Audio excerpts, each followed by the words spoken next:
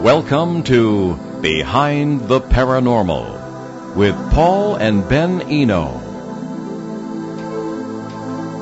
Who or what is Zozo? What exactly does a Ouija board do?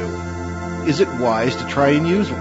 Hello and welcome to the 626th edition of Behind the Paranormal with Paul and Ben Eno. Here on ON 1240, I'm Ben, and those divining questions came from my co-host and partner in the paranormal, my dad. And this afternoon we bring you a distinguished guest on a topic we've never really specifically covered in all of our years on the air. And as always, we welcome your calls. The numbers are 800-449-1240 from anywhere in the U.S. or Canada, and 401-766-1240 locally. Also, we will monitor emails, paul@behindtheparanormal.com for emails. Rosemary Ellen Guiley is a researcher and author on topics related to spirituality, the occult, and paranormal. She has written more than 49 books, including 10 encyclopedias. I hate you, Rosemary. Her works include Atlas of the Mysterious in North America, the Encyclopedia of Witches and Witchcraft, written while she was on the faculty at Hogwarts. That's just a joke. Harper's Encyclopedia of Mystical and Paranormal Experience, and the Encyclopedia of Angels, which I have used for years myself for reference. In the media and on the lecture circuit, Rosemary is, everywhere. She has been on our show many times. She has co-hosted the show with me and is writing the foreword for my forthcoming book, Dancing Past the Graveyard, What Ghosts Have to Say About God, if I ever finish it. Conversely, I am writing the foreword for Rosemary's forthcoming book, co-authored with John Zaffis, Demon-Haunted True Stories from the John Zaffis Vault. Rosemary's website, visionaryliving.com. So Rosemary Ellen Guiley, welcome back to Behind the Paranormal. Hi, Paul. You know, you're going to hate me even more because I'm actually up to 60 books now. Okay. Well, would you repeat that? Because we had an audio problem. I said, you're going to hate me even more because I'm up to 60 books. I'm well past 49. Oh, my ears and whiskers. Well, we don't hate you. We love you very much. But anyway, 60 books, folks. Think of it. Okay. So now let us start with the questioning. So who or what is Zozo? Zozo is a mysterious entity that prefers the Ouija board for pestering people. This is an entity that likes to play mean tricks on people. When it has the opportunity, will even attach to people. And its primary means of access seems to be the Ouija board, although this entity has manifested in other kinds of spirit communication. I've encountered Zozo with ghost boxes, for example. And the phenomenon started getting a lot of attention some years ago after a man named Darren Evans had his own horrific experiences with Zozo and started posting about it on the Internet, discovering to his amazement that many other people had independently also had negative encounters with this entity. And in typical fashion, it seems to manifest first as a nice guy, will even make accurate predictions, might masquerade as something else, and then its true identity comes out. Sometimes it's right up front, I am Zozo, and people wonder who or what Zozo is. So after researching this phenomenon for quite some time, and I've researched Zozo myself, Darren and I started collaborating on a book which will be out this summer called The Zozo Phenomenon.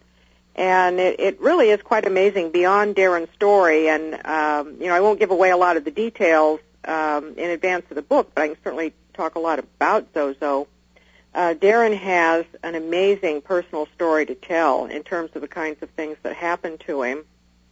And then in addition, both of us have done a lot of research on Zozo to try and track down some roots to this phenomenon. You know, what is Zozo and who is Zozo? And there is a lot of mystery behind this entity and why it chooses the Ouija board.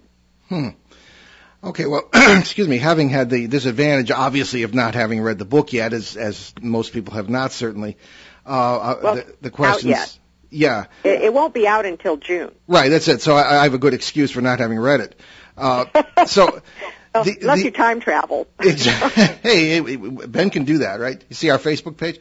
But in any case, I'm wondering, Rosemary, we often say, and I have to say, folks, Rosemary, Ben and I and Rosemary are great friends, known each other for years, but we agree on two things. One, we're good friends. to it's Sunday. Okay. Well, we don't generally, see eye on a lot of things, but we respect one another's opinion, and we're both open-minded. I think we have a great relationship that way. So that being said, we always say, as you know, Rosemary, that nothing in the paranormal, or at least very little, is what it appears to be. At least that's our experience. So if you can get into a little bit about what questions such as, is every manifestation of this entity, Zozo, really the same entity? It's an interesting thing to try and plumb the depths of, because there are some common traits to a lot of these experiences, what I would call hallmark characteristics, repetitive kinds of behavior. But then we have this Zozo entity seemingly manifesting under other names with similar characteristics, like Zaza, Z, Zo, and even the unlikely name of Mama. And Darren started calling these the Z entities, or the Zenities, because of these alter egos, all exhibiting the same characteristic. And we've even had some people speculate when we've done shows on Zozo that Zozo really isn't a single entity, but perhaps a collective or a group of entities that have some similar purpose in pestering people. And there are classes of pestering entities. Tell us about it. Yeah, well, just a lot of kind of trickster entities that pull low-level poltergeist stuff. They will often manifest in all kinds of spirit communications, even in paranormal investigation, where they'll lead somebody around in circles or do riddles or just play tricks. But I have had many cases where people have had serious problems with some kind of nasty entity who starts out being very engaging, and there are characteristic patterns to the people's behavior as well, that they get pulled in to what becomes an obsessive, all-consuming interest with communicating with this entity. And they're entertained, maybe even it reinforces some of their fantasies. And then there's either a marked turn or a gradual turn, which things start to deteriorate, and the entity starts becoming meaner, nastier, a darker disposition, even threatening. If a person is vulnerable to being attached, and this is entirely unique to different cases, then if the link between the entity and the person has gotten strong enough through repetitive communications, then in some cases these entities can bridge that leap to a personal attachment. And then even if the tool is thrown away or destroyed, or the person stops that sort of activity, the entity has become attached to the individual, and then they have a whole new set of problems. Yeah, actually, I've seen that myself, yeah. Yeah, in many cases. And, over and over again, my position is the tool itself cannot be blamed. It's what the individual brings to the situation. And some people have very vulnerable boundaries without even being aware of it. And they jump into spirit communications, and they don't realize how, I guess, open they are to some sort of attachment, and then they have problems. Other people have openings. They provide openings through various ways. And so the tool itself, even though I've had people over and over again blame the Ouija board, it's the Ouija board, the board, it's not. It's a neutral tool. And if you get into the dynamics of every single case as much as you can in terms of how did it start, how did it go wrong, and what went wrong, it can be traced back to things going on with the individual. So I think that some things that are overused in the wrong way, and the board certainly is, it's heavily overused in the wrong ways, And now, unfortunately, we have collective mindsets thanks to the media and people who, get on social media and make misinformed, uneducated statements about board communication that further reinforce the idea that it's a dangerous thing to play with, when in fact it's as neutral as any other tool. And these sorts of anxieties then can get implanted in people, even unconsciously, and go into the subconscious, so that even if you think you're approaching communications with a neutral mindset, you might have operating in the background of your consciousness some anxieties, fears, or worries that things are going to go haywire. And if those anxieties are present, you can almost guarantee that if you're at it long enough, at some point things will go haywire. Well, it's very interesting. Excuse me. Very interesting that you mentioned social media, Rosemary, because on my personal Facebook page, as well as on the show Facebook page, we put the promos for our shows, and obviously we were talking about you being with us today. And I've rarely seen this, an exchange on my personal page between the guest and a couple of listeners. And you made the point that you essentially made just now, and if you hadn't brought it up, I would have. But as you know, we are very much against anybody using a Ouija board. 3 of the 10 exorcisms I was involved with as a seminary student, in the sense of assisting the priest, started with kids, quote unquote, innocently using Ouija boards. I personally, I certainly compare it with, you stand. The highway is in itself not a threat unless you're standing in the middle of it with the cars whipping by. Maybe you'll get hit, maybe you won't. Perhaps our experiences over the years have been different with people using Ouija boards, but our personal opinions embrace the idea that people should not do this. And I'd like to get your thoughts on this. I have always compared it with you're trying to meet somebody, and instead of being out there, being aware, like in your yard, trying to meet a neighbor and waiting for the neighbor to come out and saying hello, you take a bulldozer and you knock down their front wall. To me, that's what Ouija boards and seances do. Where am I wrong? Well, I don't think you are wrong, and I think that there are many complicated facets to these kinds of communications. So there's the thing is that a lot of people are looking for black and white answers. Absolutely. Yep. Black and white answers. And I, too, also recommend to people that they not use the board in many cases. I consider the board a neutral tool, the ghost box neutral, meters, seances, automatic writing, channeling. The fundamental tool, and you can go back throughout human history into magical tools and all kinds of other ways that human beings have wanted facilitated access to the spirit world. That's what they are. They're bridges. They're facilitators. And then what happens to you after you make that connection is not up to the tool. Oh, no, I see what you mean there. Yeah, the tool, strictly speaking, the object is just the object. Right. Yeah.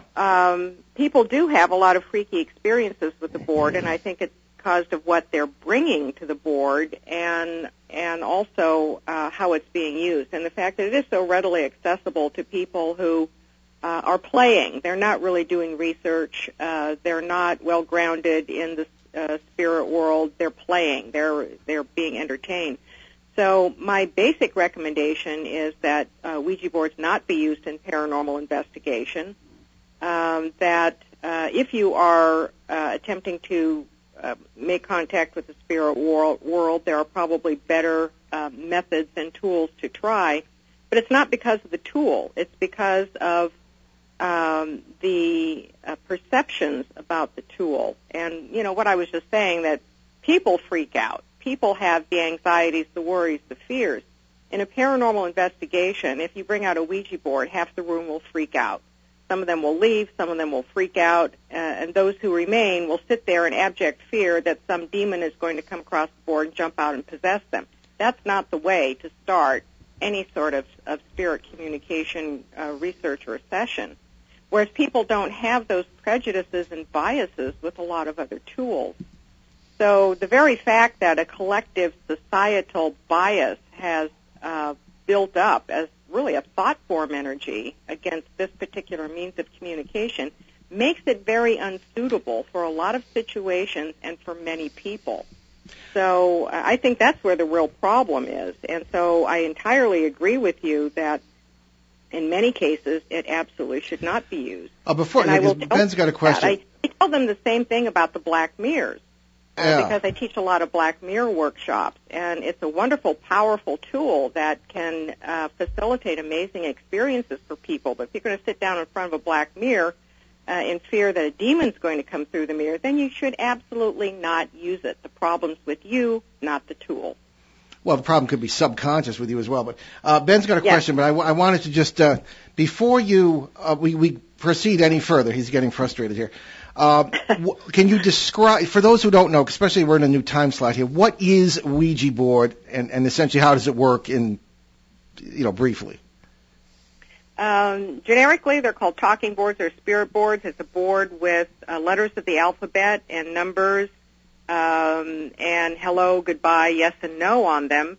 And you put your fingers on a pointer, a little plastic, it's called a planchette, a little pointer, and ask the spirit world to communicate with you through spelling out letters and messages on the board by pointing to a particular letter or number or word. And so skeptics, of course, automatically dismiss this as, you're subconsciously moving the pointer yourself, even though you think you aren't.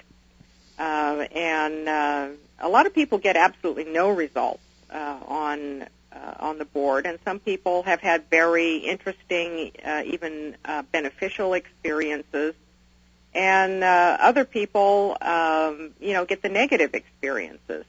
It's probably the most widely used spirit communication tool because you can walk into almost any toy store and buy one, and it's not a toy out of any satanic, nefarious, evil, demonic purpose.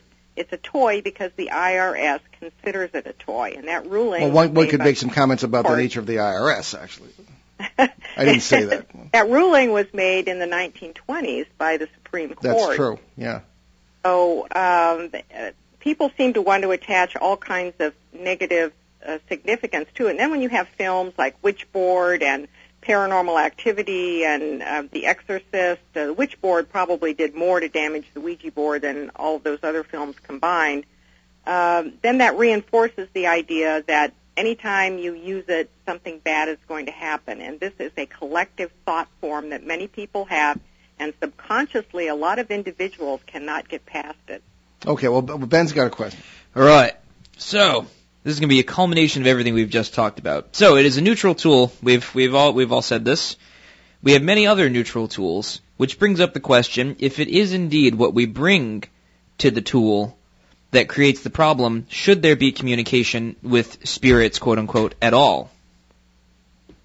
Yes, a lot of people have debated that, Ben, and I favor research into spirit communication, even though, bottom line, we have very little way of knowing who or what we're contacting, even proving it. We have to take a lot of communications at face value. But human beings have had this push to go through the veil and communicate with the dead and spirits all throughout history. And I think that fundamentally there's a lot of benefit to it, but it does require a particular perspective and a great deal of grounding for it. Not all people are suited for it. And people have different boundaries and thresholds in terms of what will destabilize them.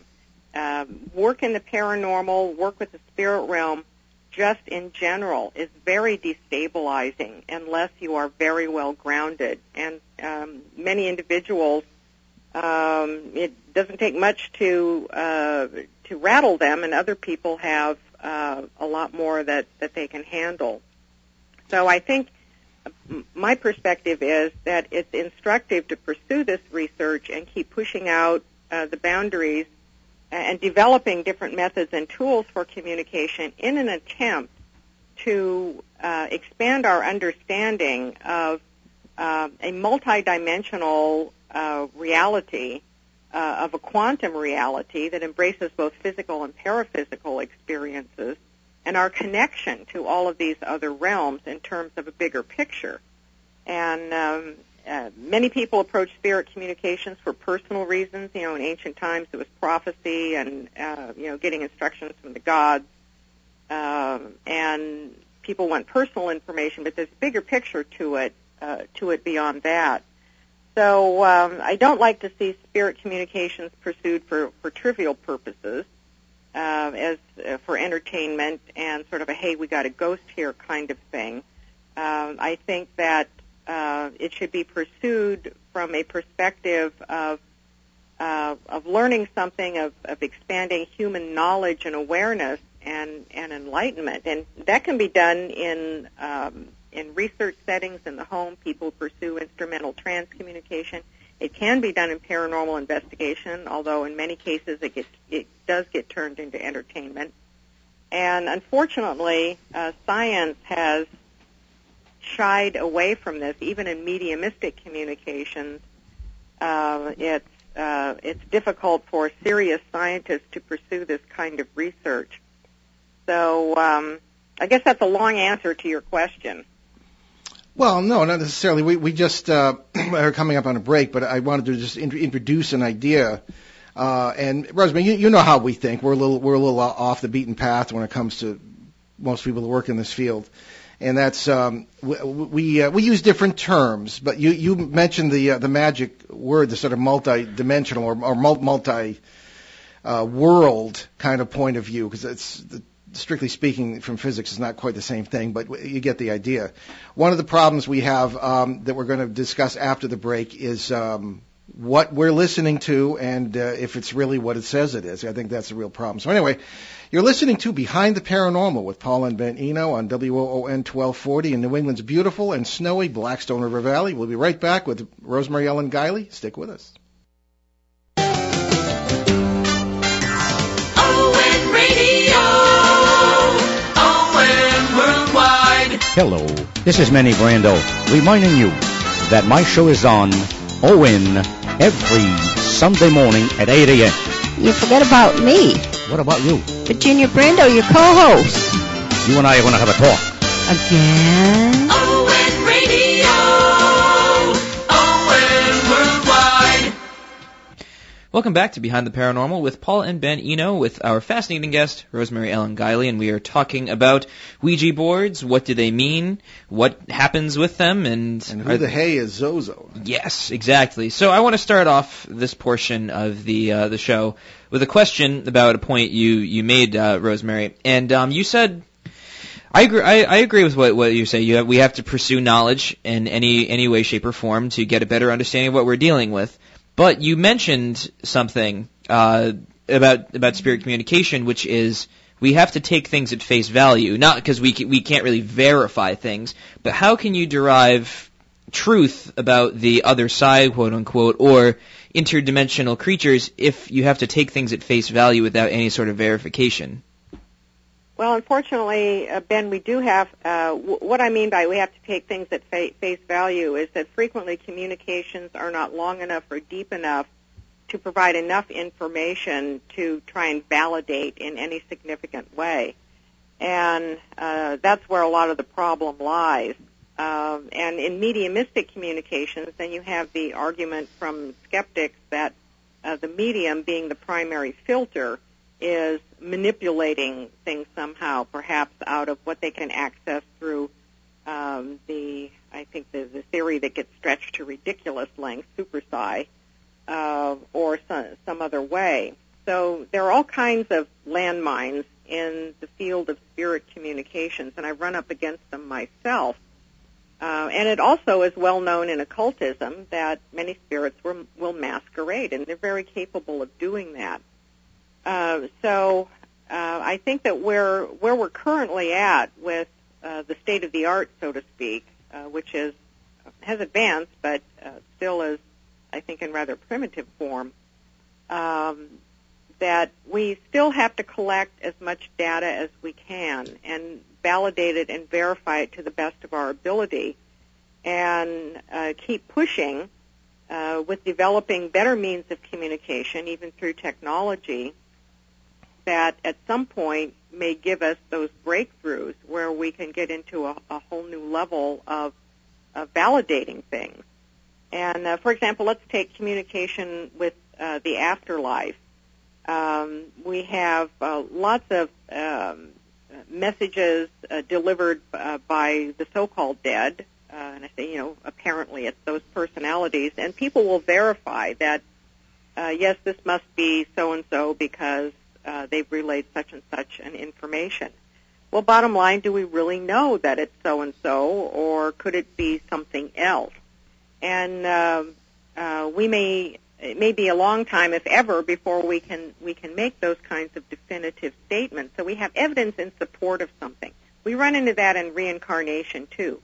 Tens of thousands and thousands of cases compiled, even by some scientists who have pursued study of the field, of cases of spontaneous past life recall and very detailed past life recall that boggle the mind. You would have to say, how on earth could this be anything else but past life recall? And yet, it's no proof.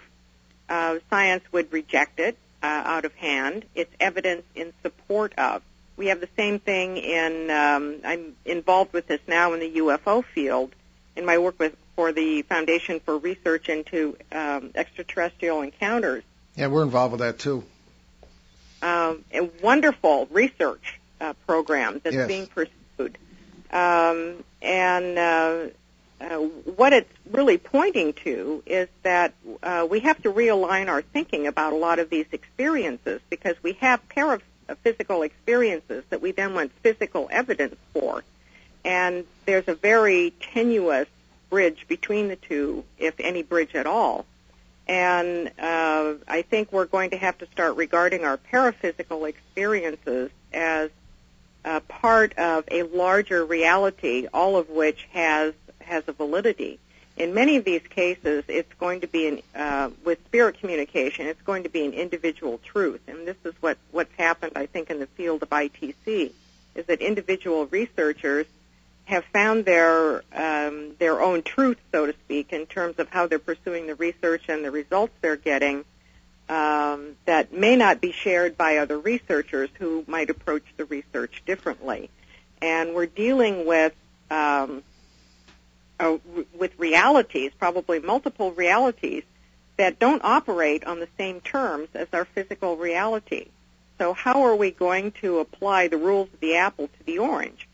And that's the problem that this whole field has faced from the get-go. Sure. But we need to keep pursuing the research anyway, if nothing more than to accumulate evidence that falls into patterns that seem to be at least fairly predictable.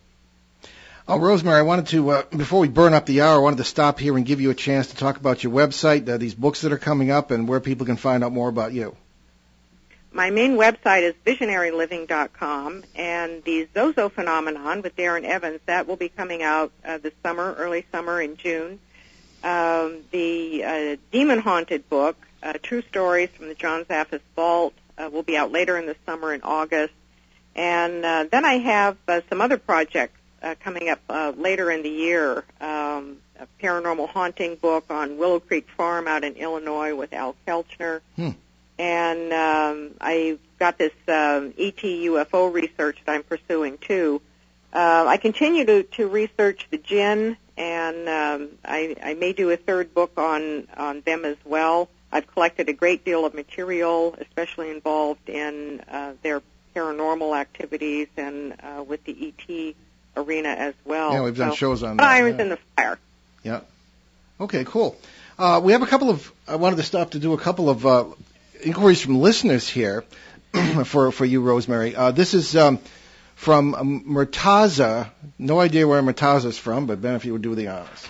Well, it's a fun name, so Murtaza writes to us. Do you think that Zozo may be attracted to people with a letter Z in their name or similar sounding names? Rosemary, I heard you say in one of your interviews that Zozo is also known as Zaza, but only if it's at the start of the name, I think. Anyway, either way, my name has a letter Z and ends with a ZA. Do you think this might have some significance in the Zozo being attracted to me if I called him through the Ouija board? Which, by the way, I am too scared to do at this moment. Well, if you're scared of the Ouija board, I would recommend staying away from anything that frightens or unsettles a person, regardless of what the tool is. And I haven't noticed any patterns in among the experiencers of people with Z's in their name being more prone to encounters with Zozo. Zozo seems to like to use the Z a lot, and it doesn't seem to apply to people on the other end. So I think you're safe there, but do stay away from any form of spirit communication that you have any reservations, doubts, uncertainties, or anxieties about, because all of those will feed into the experience and will become magnified. Okay. There are several others, but they really come from the discussion that is taking place on, I guess it's ongoing, on my personal Facebook page, just Paul Eno. And a little bit down there's the promo for the show, and several folks were in a conversation, I guess, right now with Rosemary. I encourage you to continue that, Rosemary, as you have time. It's a great pleasure to have you present on the Facebook page there and talking with listeners. So to do that, we wanted to just tell you that and move on to some of our own questions because the time is running out here. You mentioned something that is really very important to us, Rosemary, and that is the idea that paranormal phenomena do not take place in isolation. It's over the years coming up, especially working on cases, as you know too, you go in and people, especially people of older generations, just want you to come in and fix it. Whereas in reality, whoever's experiencing the phenomenon is participating in it and perhaps even fueling it. And I think that's an important thing to realize. With the Ouija board, I don't think we still agree, but we certainly agree on the idea that what you bring to it is very important. And that's true of anything in life. What you bring to any experience is important. So as far as the connection is concerned, have you found in cases that result from problem Ouija board use, in your experience, do you find other factors beyond the Ouija board, the entity, if there is one, and the participant? And what I'm really getting into here is location, presence of electromagnetic fields, geotechnic factors, that sort of thing. Is there a broader problem area sort of thing that can create issues as well as the participant and the Ouija board? Yes, there is, and that's what makes these cases so complicated. And I'm sure you get it too, Paul, that people call, they write, they want simple solutions. Tell me what to do. I'm having this problem. Tell me what to do. And there's no Band-Aid fix because you have to look at a variety of complex factors that are feeding a situation. And what I found is that let's say there's an afflicted household with a lot of negative activity going in it, and multiple people are experiencing things. There's usually a single person who gets the brunt of it or is the focal point of it. And that person may have things going. There may be emotional upsets going on. They may have very thin boundaries for a variety of health reasons, or perhaps even psychological conditions like chronic depression or post-traumatic stress. There could be earth energy involved, spirits who are attached to the land and are able to become energized enough to manifest. There could be, if there's trouble in a household in relationships, that can provide a lot of energy that spirits can use if they're present. People who've had alcohol or drug problems often have auras that look like Swiss cheese. They've got just lots of holes in it, and if something is opportunistic and is able to get through those holes, they will. And then a lot of it depends on what sort of involvement they've had with the spirit realm. And sometimes it's no overt involvement. There are other factors going on. But I've always called human consciousness the wild card that has to be taken into account in any of these situations, because there's no formula that you can apply to every single case with reliable remedies in every single case. Different types of entities, too, are involved. And a lot of times people do not want to consider themselves part of the problem. But you're absolutely right, which, physics would back that up. We're not observers. We participate in all of our experiences. And in some cases, we're projecting something, maybe even unwittingly, that's a major contributor to what's going on. So you have to turn the mirror back on yourself, and a lot of people don't want to do that. They don't want to take responsibility. They don't like the idea that they are part of the problem. They've projected it into an external sort of situation in which they feel that they are the victim, not part of the cause. Yes. So then it becomes very complicated for people to try and come in and remedy something. Well, I'm glad you brought up the UFO aspect of the paranormal, Rosemary, because as you know, we sort of specialize lately, at least, at least in the last 10 years, in looking at flap areas, seemingly, and you live in one, as a matter of fact, of course, where you have all sorts of unrelenting paranormal activity in areas that of kinds that do not seem to be related. In other words, ghosts, UFOs, cryptids, this kind of thing, and we believe they are related. So this gets into the notion of something that we tend to favor, which is the labels we put on things, even Zozo or whatever. Parasites, as we might call them, depend on the context in which the experience takes place. In other words, if you are using a Ouija board and something goes floating by, a ghost or Zozo or something like this. But if you're outside and there's a disc overhead or something, or some kind of huge orb, an alien or a UFO experience. Do you think that many of these experiences, particularly when they are not nuts and bolts, blend? Or our own perception is so limited that we put these labels that really might not be good enough, and that many of the alien for example, the Bridgeport House in 1974, the impression I got of those four entities was alien, not human, alien, and in a broad sense, and had there been a UFO over the house, would have been a close encounter of the third kind. I mean, what say you on all this? I mean, are we limiting our understanding by limiting our terminology and our experience of the context? We certainly do, and I think, for the most part, we put labels on things to the best of our abilities to describe things and understand them. But the labels themselves can be very, very limiting, especially because of the I would say the amorphous nature of a lot of the things we encounter, and it's often very subjective in terms of how the percipient is able to perceive something and define it. We have to, in order to even perceive something, we have to be able to put it into some kind of meaningful context.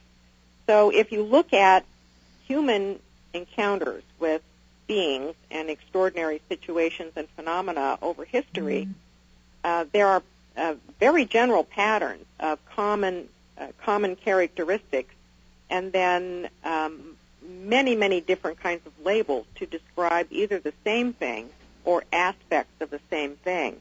And this is why I think the research being done by the Foundation for Research into Extraterrestrial Encounters is so important, because we're looking at the big picture. We're not pigeonholing people as ET experiencers, NDE experiencers, OBE experiencers.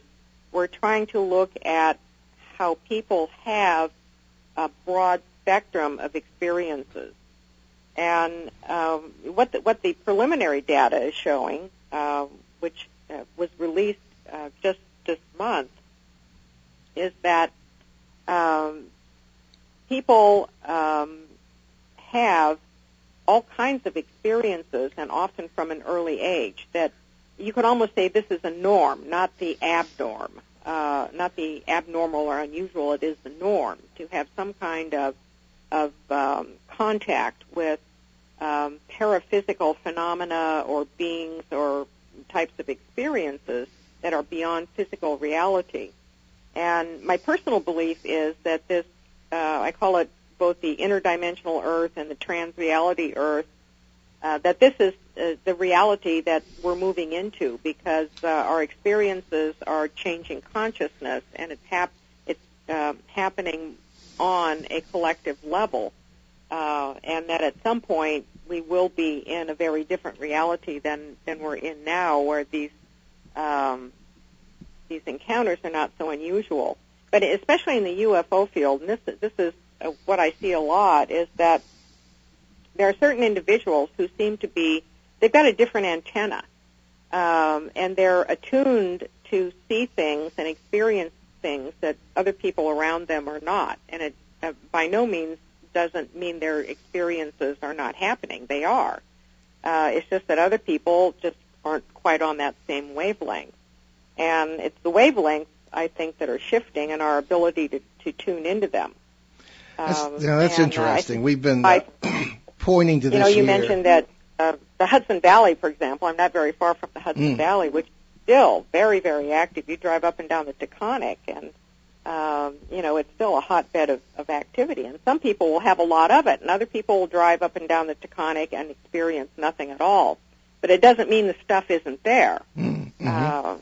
And so these are the kinds of things that we're grappling with, and how does science come around to it? And I think that, the quantum hologram, the quantum reality that embraces both physical and paraphysical, that's the direction that we're going to be seeing things go in. Yeah, I certainly agree, because what direction will it take us? One thing you mentioned I really picked up on, because I had wanted to ask you about it, Rosemary, was the notion of the thought form. Okay, that's something I think that's very interesting that might enter into a lot of these things. How would you define thought form, or is it the same thing as a tulpa? We've talked about tulpas, actually beings or objects created through sheer spiritual and mental discipline, consciously or unconsciously, and some spiritualities use that as an exercise. Could the Zozo phenomenon, getting back to that, be something that is literally created by the percipient, at least to some degree?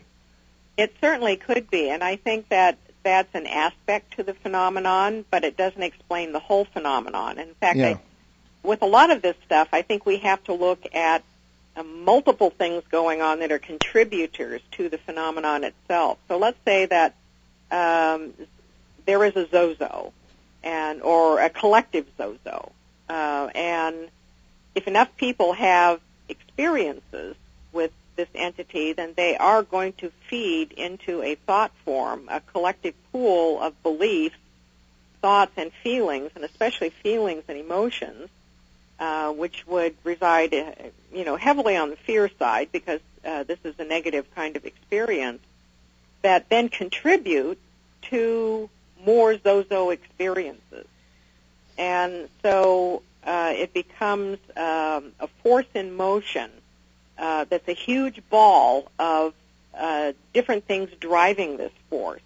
It's a human projection, which helps to build up this thought form of this entity, so that it empowers it to perhaps even have more experiences.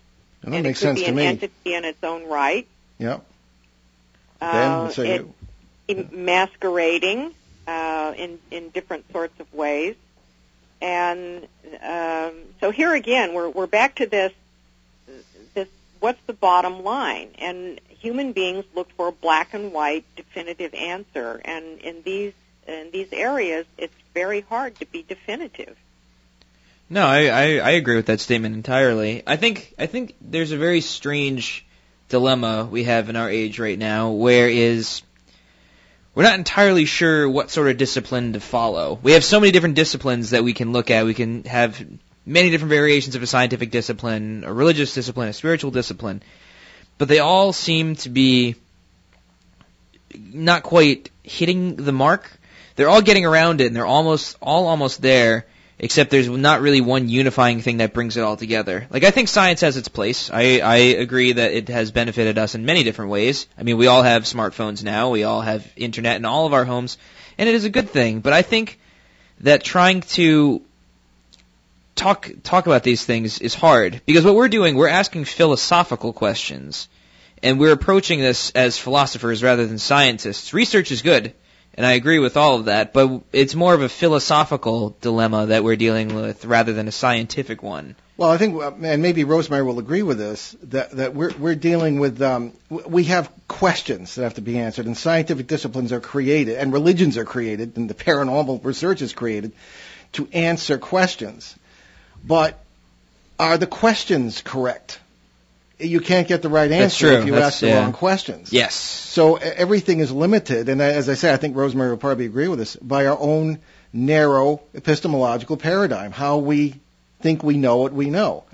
That's why we assume aliens will have human motivation, something you're always calling the big names to task about on this show. Yeah. You know, and not necessarily endearing yourself to some of them, but I think Rosemary, as I say, not to speak for her, but I think we have basic issues with how we think we know what we know, and assumptions that we make, which is my main gripe in the paranormal. Rosemary, what do you think about that? Well, I do agree with that, and unfortunately, science is a god in our current society. Yes, with all due respect to it. And so, you know, to a certain respect, we have to pay attention to science.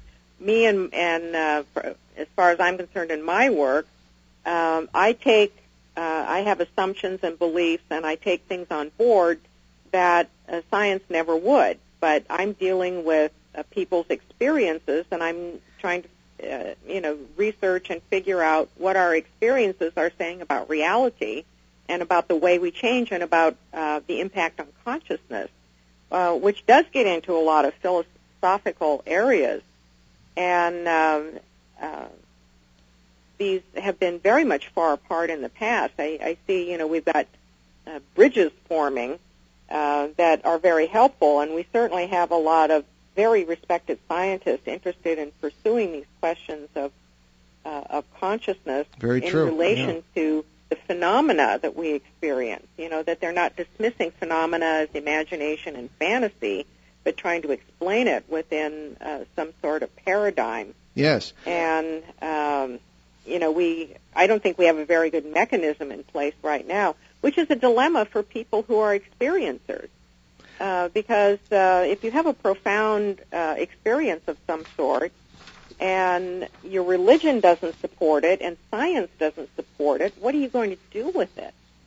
Well, on that note, we wanted to because we're almost out of time here. I wanted to mention the translation of the passing of someone whom we all know, Rosemary, especially being involved with the Foundation for Research into Extraterrestrial Experiences, Dr. Edgar Mitchell, who passed on Thursday. Apollo 14, sixth man to walk on the moon, pioneer of scientific approaches to the paranormal and extraterrestrial experiences. He has been on our show. Unfortunately, we never met him, but certainly a loss to the scientific and even paranormal communities, wouldn't you say? I would. I had the pleasure of meeting Dr. Mitchell a number of times. I interviewed him for articles, and here's an individual who's just way ahead of his time. Because he appreciated the science, and IONS, the Institute for Noetic Sciences that he founded, has a lot of scientists working for it to research all of these areas. But he also did a lot to advance the understanding of consciousness, and that's something that science has, as a whole, tended to dismiss. It's hard for science to grapple with the nature of consciousness. And I'm afraid we'll have to end it there, Rosemary. We're up against the Boston Celtics game at 1 o'clock, so thank you so much for being with us. We'll be in touch off the air. It's always great to have you. Okay. Well, there we are. Okay. So we'll go right to our announcements, folks. Our first public appearance of the 2016 season will be this coming Saturday, February 13th, 1 to 4 p.m. at the Book Lovers and Local Authors Expo at the Cumberland Public Library on Diamond Hill Road, Cumberland, Rhode Island, here in our local listening area. There will be no presentation, but there will be a meet and greet, and books will be for sale. All right, on April 8th and 9th, we will once again speak at the New England Parafest at the Ashworth by the Sea in Hampton Beach, New Hampshire, where we are the final speakers of the evening, and they have our subject as The Truth Behind the Paranormal, and we'll be talking about the deal with parasites. Yeah, among other things. Yes. It's a little early yet, but on July 23rd and 24th, we'll be at the Connecticut Paranormal Convention in Windsor Locks.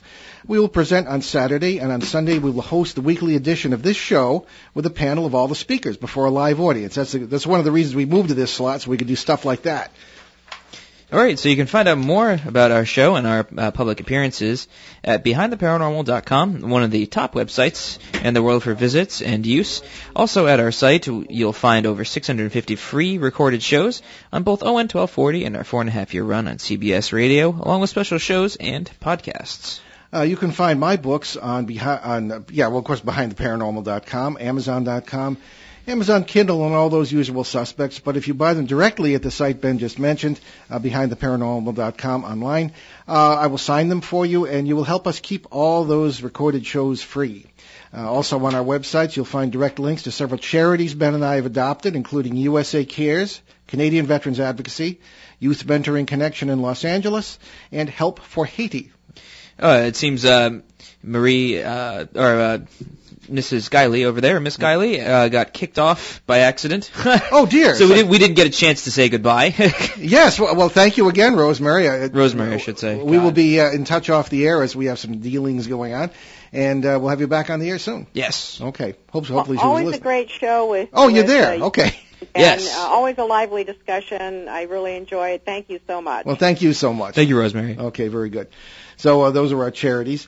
And, of course, several books of interest to our listeners here that we would you can find on our sites, published by the Global Communications, which is the publishing house of Timothy Green Beckley, a good friend of this radio station over the years, and to our old friend Joe Ferrier from ON 1240, a 50-year talk show host and UFO expert as well. So let's see, what else? Oh, yes. So next week, Ben? Next Sunday, February 14th, we will bring you a show that has absolutely nothing to do with Valentine's Day. And we welcome back Dr. Bruce Maccabee for a discussion of the UFO and FBI connection. And we'll leave you this afternoon with a thought from American stock car racer Dustin Ash. Anything can happen in this world. It is a crazy place, but as long as we have each other, we can overcome anything life throws at us. Just have to believe in ourselves and keep moving forward. I'm Paul Eno. And I'm Ben Eno. Thanks for joining us on our great cosmic journey, and we shall see you next time. Return to this radio frequency 167 hours from now for another edition of Behind the Paranormal with Paul and Ben Eno.